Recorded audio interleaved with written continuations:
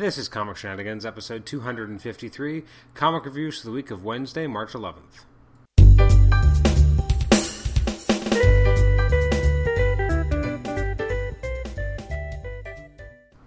Welcome to the Comic Shenanigans podcast. I'm the host, Adam Chapman, and this is our comic reviews episode for the week of Wednesday, March 11th. And yes, that is a long time ago. So I'm recording this on Saturday the 21st, so it's now been 10 days since comics that came out on the 11th were released. This is also episode 253. I unfortunately had just had this entire week got away from me. Usually I like to have the reviews episodes up by the Wednesday following the week I'm doing the comic reviews for. So usually that would be the March 18th would have been my hope to have this up. Just so much other things going on in life meant that it couldn't happen. So this will be a condensed episode, and I say that a lot, but this one I'm going to try and make even more condensed. I think we're looking at about 10 or so comics, try and keep it brief, because these comics are already old, but I do at least want to provide some commentary on some of them.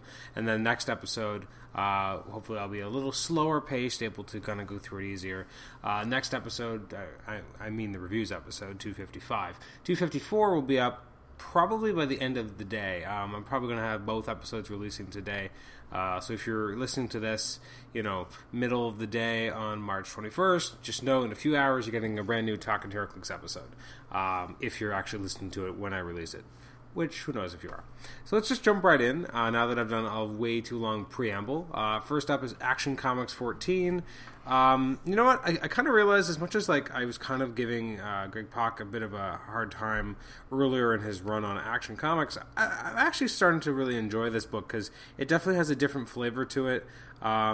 Superman doesn't feel like kind of the brash Superman we get in some of the other Superman books, but he definitely feels like he has a bit more of an older feel to him, a little bit wiser feel than but not the pre-New 52 kind of wise Superman, but younger than that, but older than what we kind of started with in the New 52. This is a Bizarro story, which more or less kind of is a preamble and leading up to Bizarro's new ongoing, starting in, June. This is by Greg Pak and Aaron Kuder. I liked it. It was kind of fun and silly.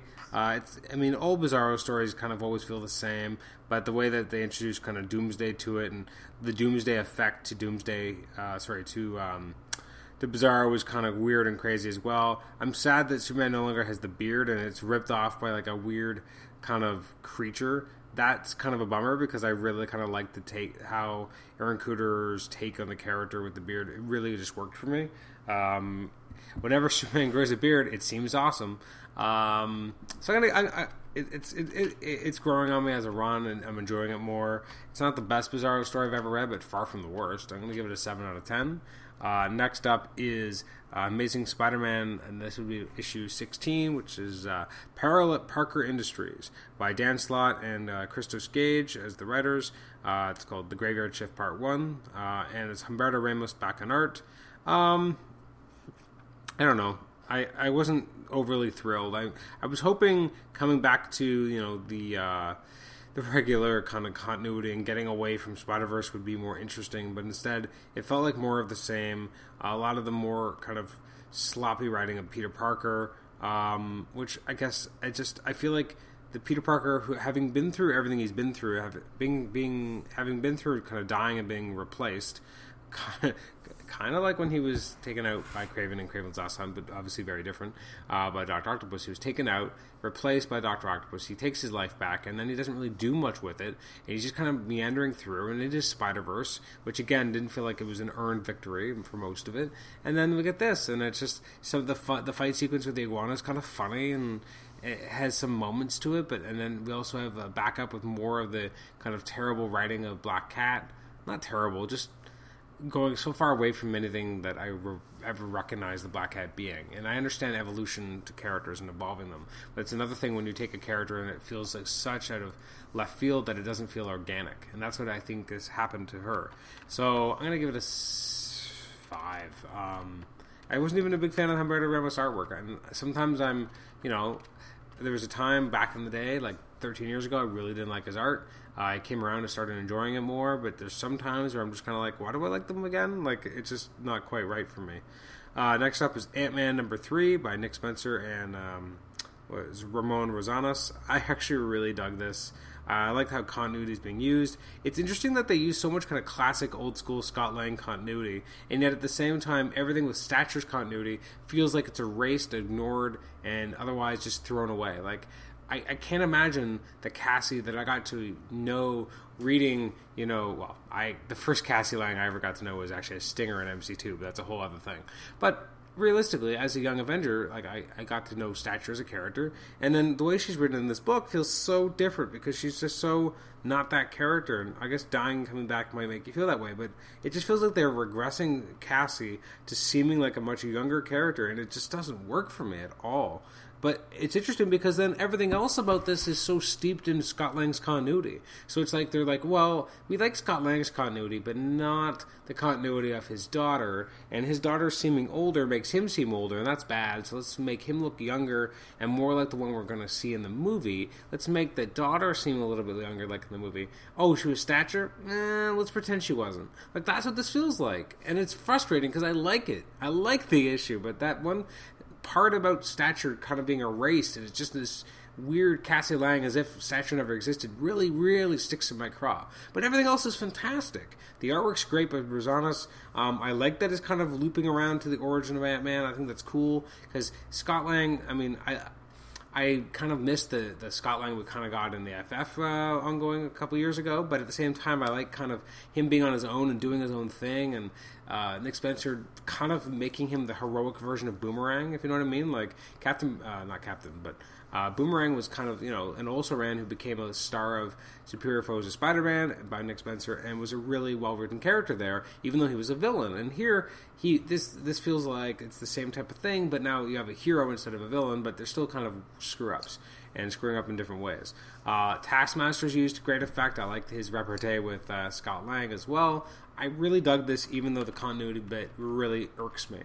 And I know it shouldn't, but it just does. It sticks in my craw. So next up is Batman Eternal number 49. I liked it. The art was good. It definitely felt like you were really getting somewhere. It's written by Scott Snyder, James Tynion the Fourth. At least they did this story. Kyle Higgins on script, Ray Fox and Tim Seeley as consulting writers, and Fernando Blanco on art. Love his art. I really liked Commissioner Gordon kind of beating up Penguin and barricading himself inside a cell. Very cool.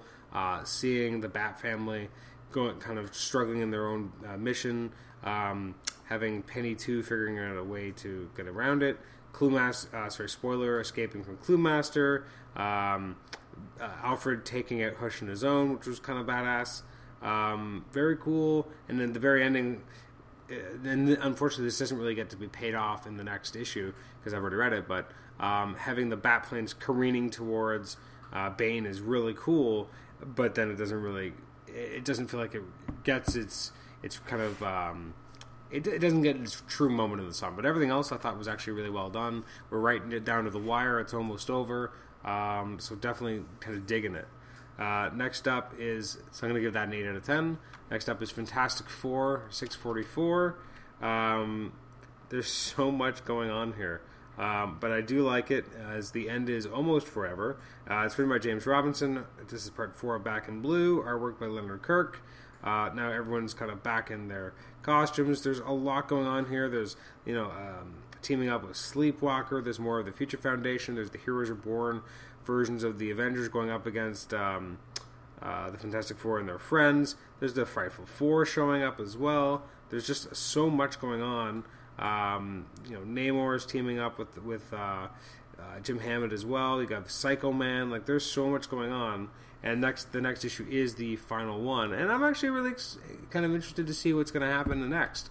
So I'm going to give this a 7.5 out of 10. It was actually not. I'm being a little stingy. I'll give it an 8. Very strong, very good issue. Actually, there was a lot of strong issues that I read this week, thankfully, considering I had to wait so long to be able to read some of these. Next up is and it's interesting that we're getting a lot of these kind of last pages where we're kind of teasing the next issue, because now that I realize it, I hadn't really thought about this, but we got that in Fantastic Four. We have a kind of a last page where it's like, in the end, will blah blah blah blah blah blah blah blah blah blah blah happen. check out next month in the final issue of Fantastic Four. And then at the end of the issue of Miles Morales Spider-Man, you get the same type of thing where the same kind of recap, which is very cool. I hadn't even noticed it until I thought about it right now. This issue is written by Brian Michael Bendis, artwork by David Marquez. It looks fantastic. You got those kind of spider thief twins going up against Black Widow, which is really cool. You have everyone in Miles Morales' life getting abducted by Hydra. Just kind of really cool, kind of thrilling. I don't know how Doom ties into this. It's only funny, again, once you read a bunch of things and then you realize that there's 2 issues here that came out that are in this week that were totally separate and even have different versions of Doom, but still that's kind of the climactic kind of ending, that this group that we find out who they're really working for, and it's Doom. And that happened here in New Avengers, which I'll get to in a moment. So I really dug this issue. Fantastic art. The interplay between Katie Bishop and Miles Morales was really good and authentic feeling. I really dug this. 8 out of 10. Again, I'm running out of 8s. Next up is New Avengers 31. I like this quite a lot. Sorry, I thought this was a different issue. This issue is one of the ones that I'm kind of frustrated. So it's called Rabban Malal, and they've kind of said that Rabban Malal was like this big piece, and we have all this stuff with Doctor Strange right now. I'm not sure if I really get it. They jump forward, and I just felt really confused where Doctor Strange is concerned. So you have this idea that you have all these kind of, what are they? These eyes, and the master of them all is Doctor Strange, and he also knows all the words. I forget exactly how this all works. So they're kind of looking for like a multidimensional door. They end up in a place where there are no words, so he's almost helpless against all these swans. He's able to survive. He's brought to Rabban Malal, who turns out to be none other than Doctor Doom, and which kind of feels like a wah-wah, like it makes the whole thing kind of feel smaller. At the same time, probably better than it just being some new mythical entity. I don't know. I felt myself let down, but I wasn't sure why I was let down. Just it felt like it was not quite meeting the mark of what it could have been, but I don't know why. The artwork in the issue, let me just pull up who did the art. And yeah, it just, of all the kind of Time Runs Out issues, this one is one of the ones where it felt a little, I don't know, it was actually more concentrated. It was more focused, but I was less interested in the characters who got the focus. Artwork by Kev Walker was fine. I just wasn't the biggest fan. I'm going to give it, as I said, a 6 out of 10. Next up is a book that I absolutely adored, the Nova Annual #1. This was so much fun, and I was really kind of shocked just how much fun it was. It's $4.99, so it's not for the faint of heart, I guess, in terms of this cost. Written by Jared Dugan, artwork by David Baldeon, so it's basically the regular creative team of Nova, and we have Sam Alexander trying to figure out what to do about his helmet. So he goes to the ruins of the Baxter Building, finds Doc Green, the person who was basically responsible for damaging his helmet when he was inverted during the Axis event, and is basically asks Doc Green to help him. He ends up wearing like a paper bag over his head for a while, which is very funny if you know anything about when Spider-Man lost his got his black costume taken off, and he needs something to hide his identity. He got to wear a paper bag, so that's a nice kind of funny callback. Doc Green steals a spaceship basically from the FF, and they fly into space, and there's the whole idea that the Hulk doesn't do well in space, and he really doesn't like it. There's a lot of gags in here, a lot of jokes, but they don't feel unearned. Except for the one with Hulk throwing up, a little weird. They finally are able to kind of fix the helmet, which was really cool. Sam Alexander and Doc Green kind of then have a bit of an exploration through space. Again, there's more gags at Nowhere with Cosmo. They're definitely leading up to Nova being part of the Black Vortex storyline, which, to be honest, I haven't even really caught up on. I'm a few issues behind on that. I really dug this. I thought it was probably one of the strongest books of the week. I'm going to give it an 8.5 out of 10. It had enthusiasm. It had fun. It felt good natured. It's everything I like about the Nova book in general, and condensed into one giant annual. I really dug this. Next up is Spider-Man 2099 number 10, Misery at the Hands of the Maestro, artwork by Will Sliney, written by Peter David. This book has really suffered. I mean, it had such a cool hook when it started, and then it got involved in Spider-Verse, which isn't Peter David's fault. And now he's kind of in 2099, but trying to go back in time. It was okay. It wasn't great, though. It just felt, I don't know, it didn't quite hit all the marks. You had Doctor Strange from 2099 show up, which was kind of cool, because I kind of remember a little bit about the character, but not much. But that was about it. Like, it was okay. It didn't surpass being okay. There's just something missing, and part of it's that it feels like the book has no direction. And I don't think that's actually Peter David's fault at all. I think it's just he's subject to things outside of his control, and unfortunately that ruins the flow of his story sometimes, and that's what's been happening so far. I'm going to give it a 6.5. I really like the art. I just think the story was derailed. And last up is Star Wars number 3, which I continue to really enjoy. It's a great series. I'm sad that Cassidy is only going to be on for, the 6 issues, I think. But then we're getting short imminent, so it'll look great, but it will look different and feel different. So this issue is by Jason Aaron and John Cassaday, as we get to see more of kind of the initial adventure at the weapons factory. Luke kind of being Luke, being very headstrong. We also see Vader doing some awesome things. We see, again, even Leia gets to kind of be badass and save Han Solo. The humor is still alive in here. It feels like there's a lot going on. I'm interested to see where the big ending here with there being something left in Obi-Wan Kenobi's desert hut that's meant for Luke. I'm interested to see where that's going to go. But yeah, I dug this. It kind of ended the mini arc, I guess, because this whole segment is kind of completed, but I'm interested to see where Jason Aaron goes next. It remains thrilling and kind of keeps the spirit of adventure from the original, the original film, and the characters feel note perfect. The art's fantastic. I'm going to give it an 8.5 out of 10. It remains just strong read. Very enjoyable. So the books I didn't get a chance to look at, there's a lot of them. Arrow Season 2.5, number 6, Astro City 21, Batman Arkham Knight number 1, Coffin Hill 16, Constantine 23, Detective Games Endgame number 1, Earth 2 World's End number 23, Fables The Wolf Among Us number 3, FBP Federal Bureau of Physics number 19, Green Lantern Corps 40, Injustice Gods Among Us Year 3 number 11, and Justice League United number 10, Clarion 6, Mortal Kombat X number 4, New 52 Futures End 45, New Suicide Squad number 8, Scooby-Doo Where Are You number 55, Smallville Season 11 Continuity number 4, World's Finest 32, All New X-Men 37, Amazing Spider-Man Special number 1, Captain Marvel 13, Deadpool 43, Guardians Team Up number 2, Howard the Duck number 1, Miss Marvel 13, Silver Surfer 10, Spider-Gwen number 2, Spider-Man and X-Men number 4, Superior Iron Man 6, Thor number 6, and Wolverines number 10. So that's everything I didn't get a chance to read. Holy crap, that's a lot of stuff I'm going to have piling up. Books coming out, well, technically the following week, but really 3 days ago, are books that came out on the 18th of March. Some of the highlights at least included Batgirl Endgame and one of the, a new issue of Batman Superman, Kitchen number 5. There's the Justice League of America trade paperback volume 2, Survivors of Evil. Got the new issue of Superman, new issue of Teen Titans. From Image, there's let's see here.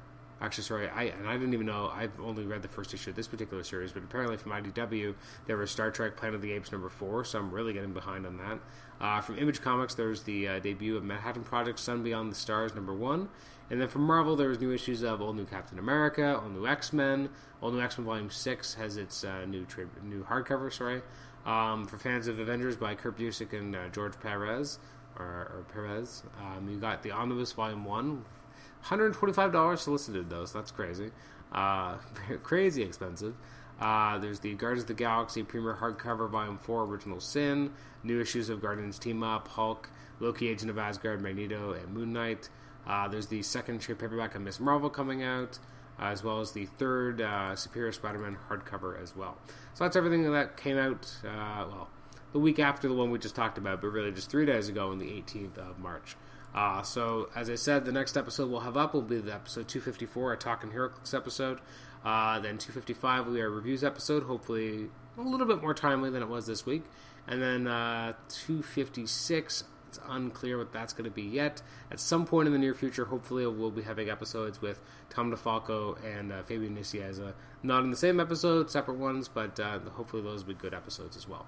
So thanks for joining me for this episode, for episode 253. You can email us at comicshenanigans@gmail.com, like us on Facebook, rate and review us on iTunes, subscribe to us on iTunes, and also post in our H-Drums thread as well. Thanks again, and we'll see you next time. Bye-bye.